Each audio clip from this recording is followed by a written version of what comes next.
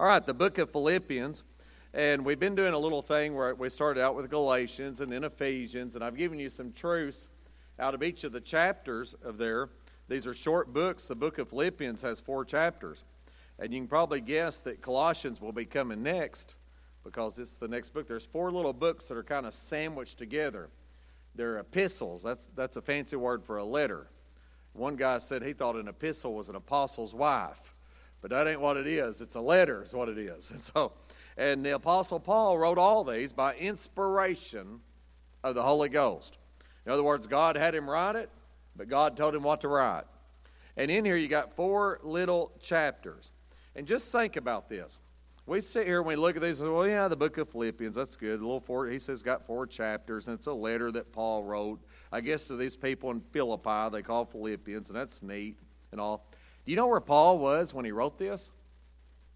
Mamertine prison in Rome, in a prison cell. And I've got pictures of that I showed in our Bible Institute on our screens, and it's still there. And I mean, you can see where he would have been chained up and sitting there or whatever. And you know why he was in prison? He didn't do anything wrong. You say, what did he do? Well, he did do something wrong. He was preaching the Word of God. And they considered that to be wrong. And that might have been wrong in man's eyes, but it wasn't wrong in God's eyes. And so you think about that. Here's a guy in prison, wrote this letter, and the average Christian doesn't even read stuff like this. And here's a guy that was dying, and he knew when he wrote this, he was waiting to get his head cut off. And he's writing these things, and he's still upbeat and praising the Lord for what he's doing. So we ought to consider that stuff.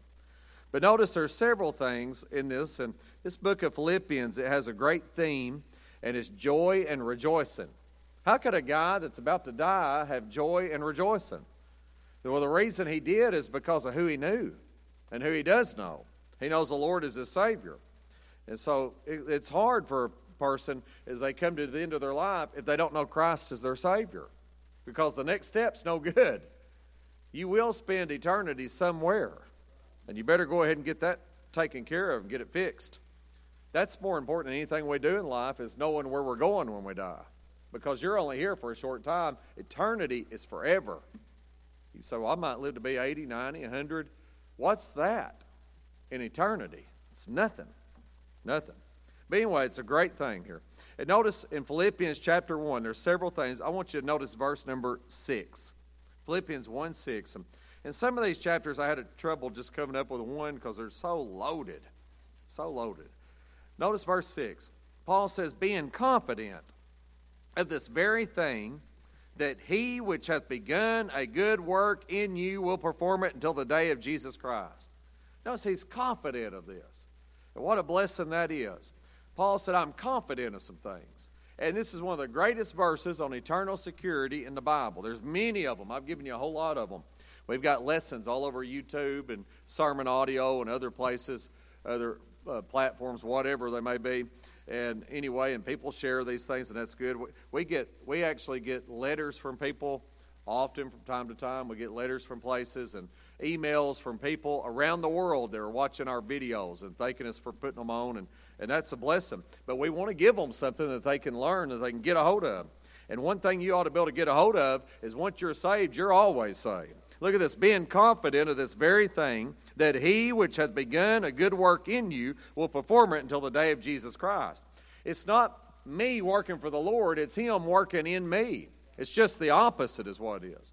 And notice this work here he talks about. And Paul had great confidence. He knew where he was going when he died. But notice it's a good work.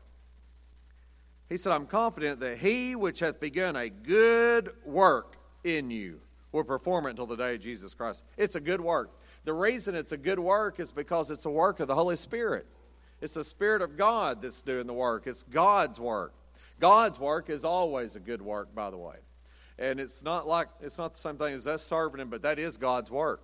And we ought to be thankful for that and thankful for that opportunity. But the truth is, he's doing a greater work than we're doing. And it's a more important work than we're doing. But we ought to be thankful the work we're doing is great. I'll never leave church and drive out of the parking lot and say, I just feel dirty and filthy for going there. But you know what? There's other places I've been that I felt that way before. But I've never felt that way at church. I never left church with a bad conscience and saying, I really probably shouldn't have been there. That's probably something I shouldn't have been doing. No, you don't leave church like that. You leave church with a good conscience saying, you know what? I did the right thing tonight. I got in my car, brought my family, came to church, we sang about the Lord, we learned about the Bible, and here we are now, and it's a good thing. It really is a good thing. And so there's a good work. God's work's a good work. It's good work to be involved in. We was talking about Sunday evening. We need our church to work. We're going to try to get everybody here and work. We got to work. You know what it is? It's a good work is what it is. It's a good thing to be involved in. And we don't do stuff like that all the time, and we don't push people to work, just constantly around church for every little thing. But sometimes we got to come together and roll our sleeves up and get after it. And this is one of these weeks we got to do it. It's a big deal. But it's a good work. It's the work of the Holy Spirit. But it's more than that. It's an inner work. Look what he said, being confident of this very thing, that he which hath begun a good work in you. The work is in you. It's not you doing the work, but he is doing the work in you. You say, who's the he? The Holy Spirit. By the way, he's a person too. And God the Father, God the Son, and God the Spirit. 3 parts to God, a Trinity. And he's doing a work inside of you. And it's a very, very important work. Very important. And we ought to be thankful that he's doing that work, and we've got to have him, and we need him. And then thirdly, it's a guaranteed work. Being confident of this very thing. Confident. It's guaranteed. He said, one thing I have, he said, I may not have confidence in myself, but I got confidence in the work that the Holy Spirit's doing. We got confidence in him. So many churches try to build churches outside of the Holy Spirit. We can do things and enjoy things. We can have fun and do things in the community, trunk or treat, whatever it may be, and that's good and that's fun, but that's really not what builds a church. That's part of serving your community and having a good time and fellowshipping together and those kind of things. That's really good to fellowship together. But the truth is, that's not what builds a church. You say, what builds a church? The Word of God, the Spirit of God, and God himself. That's what builds a church. It's the Lord that builds a church. It's a spiritual work. And Paul had great confidence because it was a guaranteed work. So that's a great verse in your Bible. Being confident of this very thing, that he which hath begun a good work in you will perform it until the day of Jesus Christ. That's how long he said he'd perform it, until the day of Jesus Christ. Brother Leon Harvey always said that's long enough for me. I like that. He's right. Then look in verse 21. This chapter here is so loaded, I'm not even touching the surface of it, but I'm going to give you another verse. And here's a verse that people don't pay a lot of attention to, but we should. For me to live is Christ, and to die is gain. What a great verse in the Bible. Every Christian ought to realize that the real life is in Christ.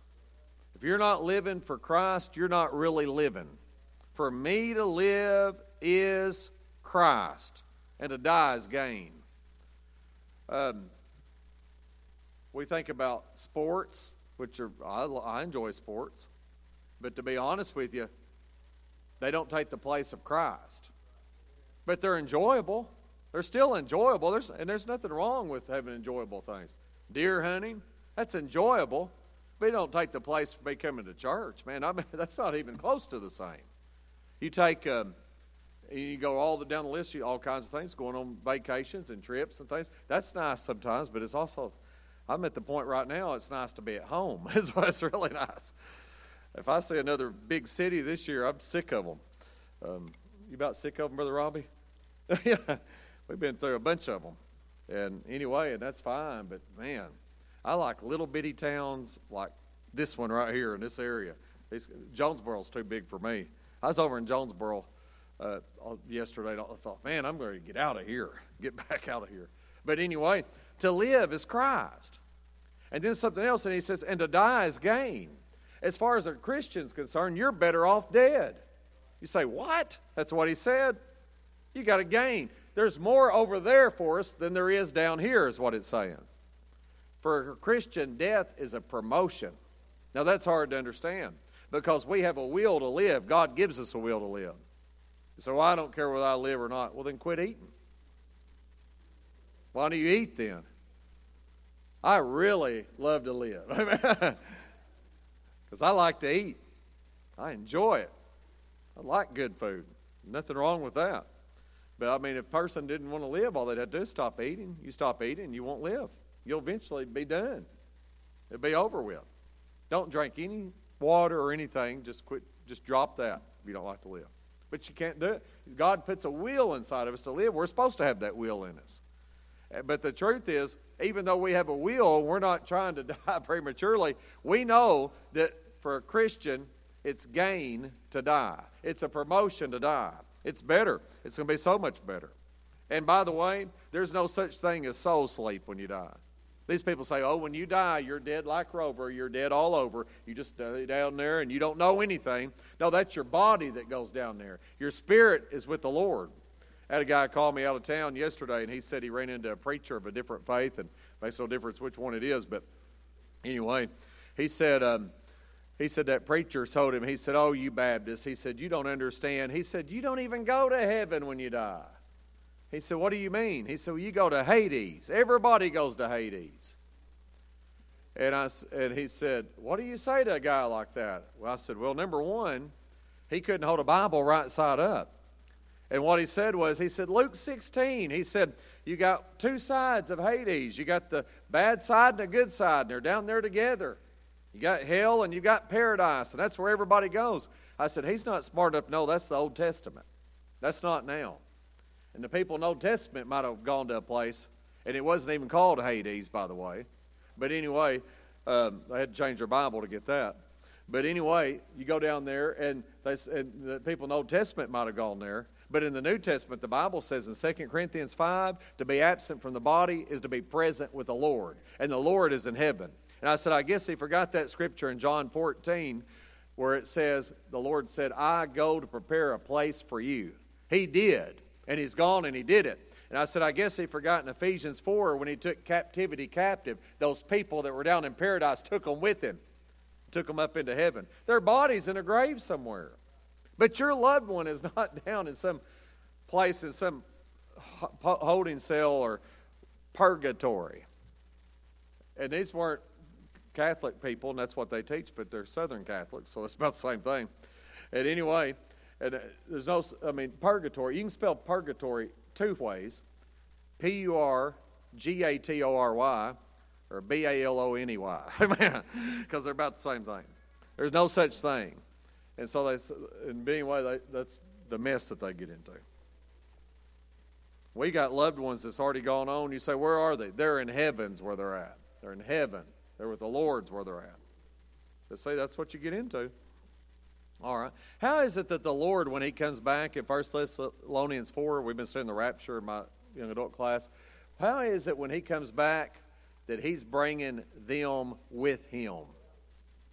He's bringing those people with him, is what the Bible says. You say, where's he at? He's seated on the right hand of the Father, is what the Scripture says. How's he bringing those that are already sleeping in him with him in the air, and we're going to meet them in the air if they're down in the middle of the earth in a holding cell? That doesn't make any sense. It's not biblical. All right, enough of that. I get calls all the time. Sometimes I need calls like that. It gets me fired up. All right, Philippians chapter 2. Philippians 2. Here's some good stuff. How about verses 5, 6, 7, and 8? In here we see the 7 downward steps our Lord took from the throne to the cross. You realize he started up in the throne. He started at in heaven, and he came down and he was virgin born. He had to come down to get to where we are. He says, verse 5, let this mind be in you, which was also in Christ Jesus, who being in the form of God, thought it not robbery to be equal with God, but made himself of no reputation, and took upon him the form of a servant, and was made in the likeness of men. And being found in fashion as a man, he humbled himself, and became obedient unto death, even the death of the cross. You say, what's his 7 downward steps? Well, the first one's verse 7. He made himself of no reputation. You realize he's the creator of the universe, right? He had quite the reputation. He had to make himself of no reputation. You say, why did he do that? So he could save me and you. some kind of Savior, isn't he? And then he took on the form of a servant. That's the second thing. He's not a servant, but he did. He served us. The creator of the universe served the creation. That's amazing to me. I don't think the average person gets that. They say, well, you're right. I guess that's true, but they don't really believe it. Man, if everybody believed that like they ought to believe it, you'd be getting here early to find a seat. Do you realize what he did for you? It's amazing. And then he was made in the likeness of men. That's the third thing. Wow. He came down and was made in the likeness of men, made like a man. You say, why? Because in order for you to live, he had to die as a man in a perfect condition. Adam, when he sinned, he gave the sin nature to all mankind. And so when Adam sinned and did wrong, and his sin was passed down to every person that ever lived, there had to be somebody to step up and not sin. Where Adam failed, he succeeded. And he died on the cross for our sins. And that's the only reason we can go to heaven. And he's called the second Adam. And then the fourth thing, he was found in fashion as a man. The fifth thing, he humbled himself. I'd say he did, verse 8.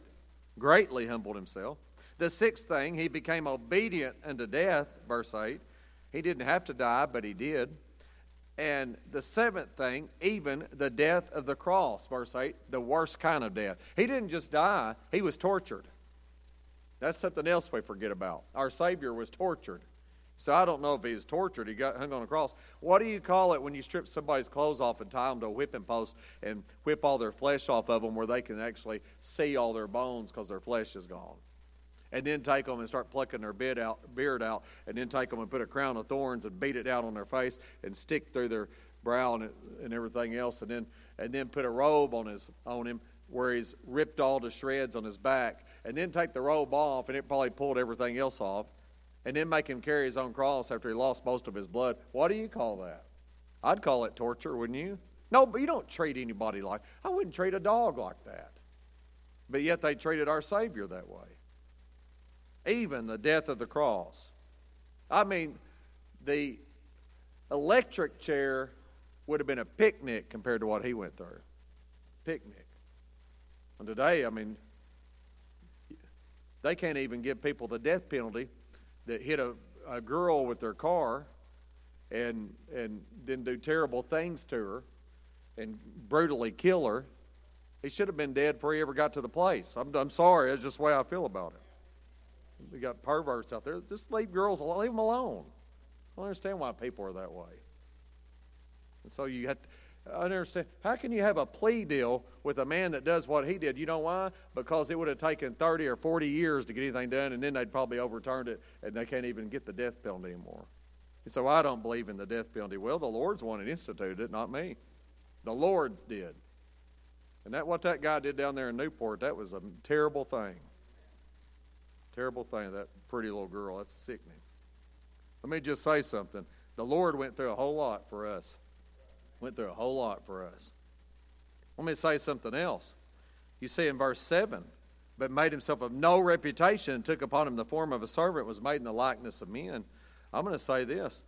He had no reputation of his birth. He's born in a manger. Isn't that something? With animals. They didn't even let him be born in a hospital. They put him in there with animals. That's amazing. No reputation of learning. They said, how's this guy teaching? He's never even been to school. Because he knew more than anybody. No reputation of independence. He said, I can't do anything unless my Father in heaven, lets me or tells me. Had no reputation of father. You know what they said? They said, you was born in fornication. Because they said, that Joseph, we know he's not really your daddy. Well, they was right about that. But they didn't realize who his daddy was, did they? God was his father. But they made fun of him about it. I often wondered that too. Why would you even make fun of a child because of their parents? They don't have any choice in that. It makes no sense. But people are cruel people, aren't they? No reputation of wealth. He was a carpenter's son. He said the foxes have holes and the birds have nests, but the Son of Man, talking about himself, hath nowhere to lay his head. He said, I don't even have a place to call home. Have nowhere. If you have a house or a home or an apartment or whatever you got where you can go home at night and lay your head down, you had it better than he had it. And he didn't have to do that. He left the splendor of heaven for us. No reputation of success. He died with no clothes, no money, no possessions, no grave, had to borrow that, no wife, no children. As far as the world's eyes were concerned, he was a failure. But he wasn't in God's eyes. And he's not in our eyes either. He's the greatest man to ever live. The greatest person to ever live is the Lord Jesus Christ. Nobody can compare to him. But the good thing is, you see here, he had some upward steps too. Look in verse 9. Wherefore God also hath highly exalted him, and given him a name which is above every name, that the name of Jesus every knee should bow, of things in heaven and things in earth and things under the earth, and that every tongue should confess that Jesus Christ is Lord, to the glory of God the Father. What a blessing that is. 7 steps down and 7 steps up. And I'm not going to go through all those for the sake of time tonight, but notice something else right there. Verse 10, that at the name of Jesus every knee should bow. What a name that is. The name of Jesus. You know what it means? It means Jehovah saves. He's our Savior is what he is. Lost men can say God easily, and some can say Christ, but they have trouble saying Jesus, unless they're cussing usually. They don't have any trouble then.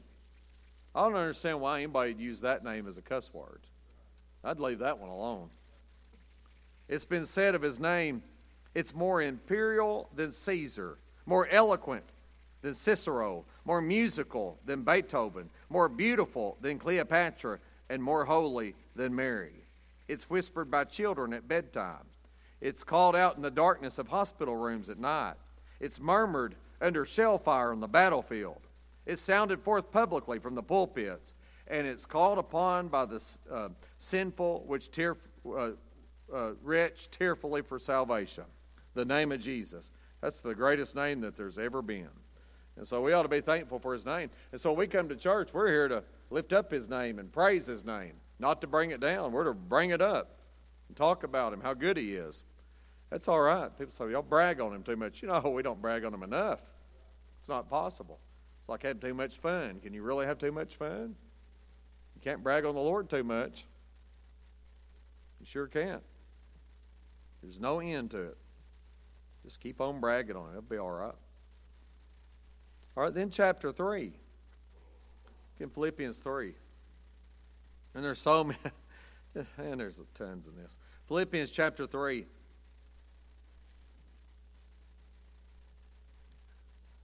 Philippians chapter number 3.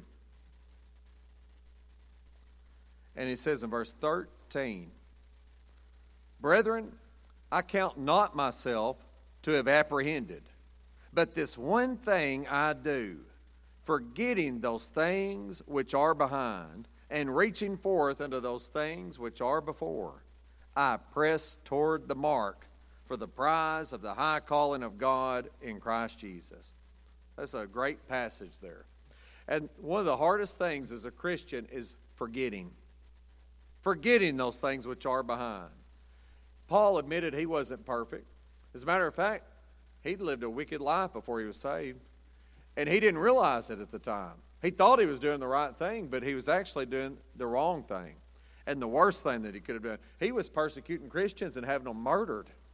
I mean, he was making martyrs out of them. It's terrible what he was doing. But he thought he was doing it in the Lord's name. You know, there's a lot of religions that way. A lot of religions have done that. I show that video of that Mormon religion, and we show that in our Bible Institute. I've showed it before on a Wednesday night here.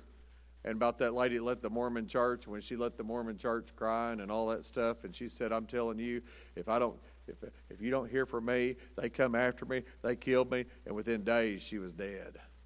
I mean, it's just like, oh. Let me say something. If you leave our church, we promise you one thing. We're not going to kill you. We don't even want to kill you. And you're welcome to come back if you leave, okay? We're not like that here. But man, craziness. But I couldn't imagine that. But you know what? Those people that were doing it, and I'm not saying all Mormons are that way, that group was, but those people that do that, they thought they were doing it in the name of the Lord.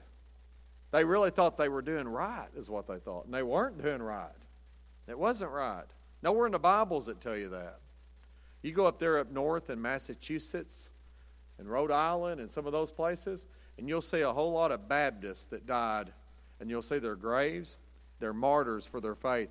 When they first came over to our country, they were there, and that Church of England followed them over here, and they were killing them because they didn't want them coming over. You realize our country was started not to make a man dressed up like a woman a 4-star admiral. Our country was started to come over here for freedom of religion. That's what it was about. Freedom of religion. Coming over here so you could worship the way you want to worship. That's how it's about. You know what? If you want to be a Baptist, you can be a Baptist. If you want to be a Catholic, you can be a Catholic. If you want to be a Muslim, you can be a Muslim. If you want to be fill in the blank, if you want to be an atheist, you can be an atheist. That's what America's about. America's a freedom of choice. You can do what you want to do. But you just watch. The way it started, they had to fight, and many of them gave their life in order for us to do what we're doing right now. And it could happen again. Because they really like to take, it's amazing how they like to take freedoms away from people. I'd say, man, if you're not hurting somebody else, leave them alone. And everybody don't have to agree like us, but you ought to have a right to worship how you want to. That's the American way. It's the way it's supposed to be. But anyway, Paul was a wicked guy for a while there. He was killing people. But he said, forgetting those things which are behind. What a Christian needs is a short memory. You say, well, before I got saved, I did this. Who cares what you did? Didn't the Lord forgive you? If He forgave you, forgive yourself and move on. It's over with. That's not you anymore. Get over it. But a lot of Christians are like the devil. They like to bring up the past of other people. The devil likes to do that. The old saying is, when the devil brings up your past, bring up his future. His future doesn't look good. Ours looks really good.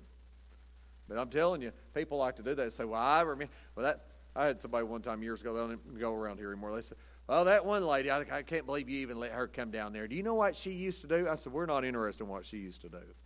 And I said, to be honest with you, she's at the right place. I said, what you ought to do is go back there and shake her hand and tell her you're glad she's here is what you ought to do. So, she's terrible what she used to do. Well, let me tell you something. We don't care. All of us had some problems in the past. Aren't you glad you're not what you used to be? And so don't worry about that. I mean, everybody was on their way to hell without the Lord, no matter who you are.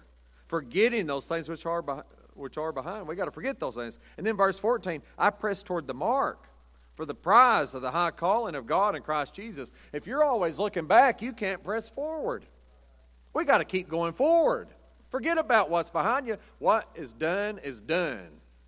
Now move on and keep moving forward is what you got to do. Press toward the mark. I mean, that's going at it, pressing towards it. I watched those guys. I used to watch those guys, those world's strongest men. I look about like Adam back there. Anyway,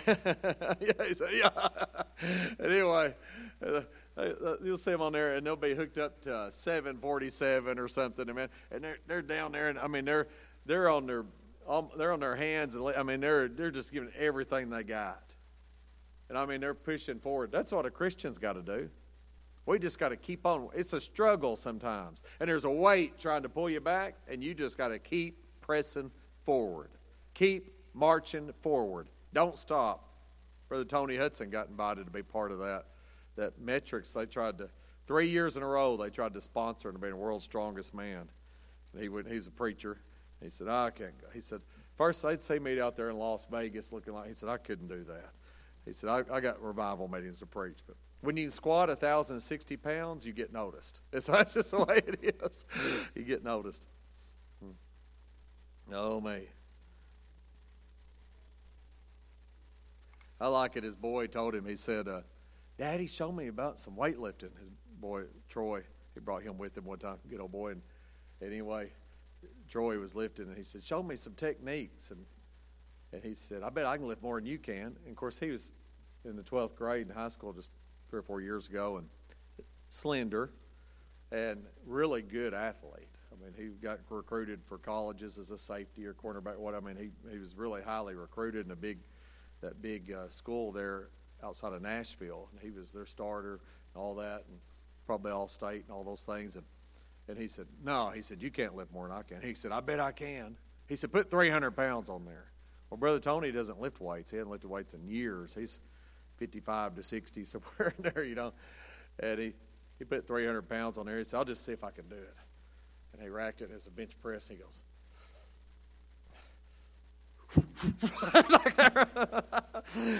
he said, no, you ain't doing more than me, son. And so when you used to bench press 750, you don't lose all that. So that's pretty good.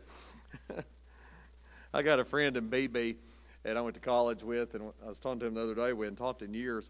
And I said, how much you benching? And he's saying my age. He said, I can do 600 right now. I said, 600? He said, yeah. He said, I put 300 on there the other day and did it 41 times without stopping. 41 times. I bet I couldn't do it any. All right. You got to press toward the mark for the prize of the high calling. We got to keep moving forward. That's what we got to do. Then look in chapter 4, verse 13. There's so much here. I can do all things through Christ which strengtheneth me. I can makes the man. I can. That's a good attitude to have. I can do all things through Christ which strengtheneth me. If God gives us the strength, we can do it. This church has never seen the full potential of what God can do. Never seen it. We've seen some great things happen, but God can do so much more. So much more. I can do all things through Christ which strengtheneth me, he says. Can't never did anything. Never did. You got to keep on trying. And whatever Christ has for you to do, he's going to supply you the strength and the power to get it done. He always does. When I surrendered to the ministry to preach, and I knew the Lord was calling me to preach, and I began to preach, I said, Lord, if you don't help me, this ain't going to happen. I said, because I don't know what I'm doing. And if you don't, I didn't even like to speak in public. When they had speech day at school, I skipped. I'm not getting involved in that.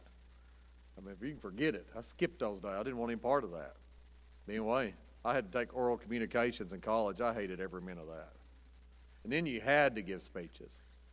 When I was in college, they had these impromptu speeches, the ones you don't get to study for. And our teacher had a bowl. And she said, whatever topic you pull out, that's what you have to talk about for 10 minutes. And it's my turn, and I don't like to talk in front of people, and I pull it out, and it said prostitution. I go, you got to be kidding me. What? What are the odds, What did I say? I have no idea what I said. It's been a long time ago, but that's about my luck. All right. I can do now. I don't have any fear. I've had people say they've asked me. They say, "Do you get nervous talking for people?" Never. As long as I know what I'm going to say. If I had to get in front of people and didn't have anything to say or didn't have a message, that's when I get nervous. But if I've got a message ready, I don't get nervous. I don't care if I can preach in front of thousands, and I've done it, or hundreds. I do that on a weekly basis, or a small group. Makes no difference. It doesn't bother me. I'll be honest with you. I'm more apt to get nervous if it's one or two people I was preaching to. If it's a really small, that's kind of awkward. But if you got folks, the first time I preached in a jail, it was kind of awkward. And then I was telling the Woodruff County Sheriff, I had lunch with him yesterday, him and two more sheriffs, and I was telling him, I said, man, I used to preach in your jail years ago. I said, I was so nervous first time I went there. I'd never been in a jail and preached none of that stuff, and man, those guys were rough. And anyway, I led this murderer to the Lord. And he was a terrible murderer. Big old strong guy. Mean. And he got to liking me. And so there he was. And the next week I came in there, and they put me in the day room. They just put me in the cell with them. And they left. Locked it, and there I am with them. And so I hope they like me, I said, well, I'm here to preach again. And there's a man sitting on this picnic table made out of steel. He's sitting on the corner of it. He said, I'm watching TV. You're not preaching now. And there's a big TV up in the corner, one of the old square TVs like they used to have, you know. And he turned it up. He said, you be quiet, I'm watching TV. And my murderer guy that I just led the Lord, he said, the preacher said he's preaching. Turn it off. And the guy got up off that and goes, click, and sat back down. And I said, now I got your attention here. I may preach 2 hours if that's all right with you. That's right. All right, there's some truths from Philippians. Any questions or comments tonight?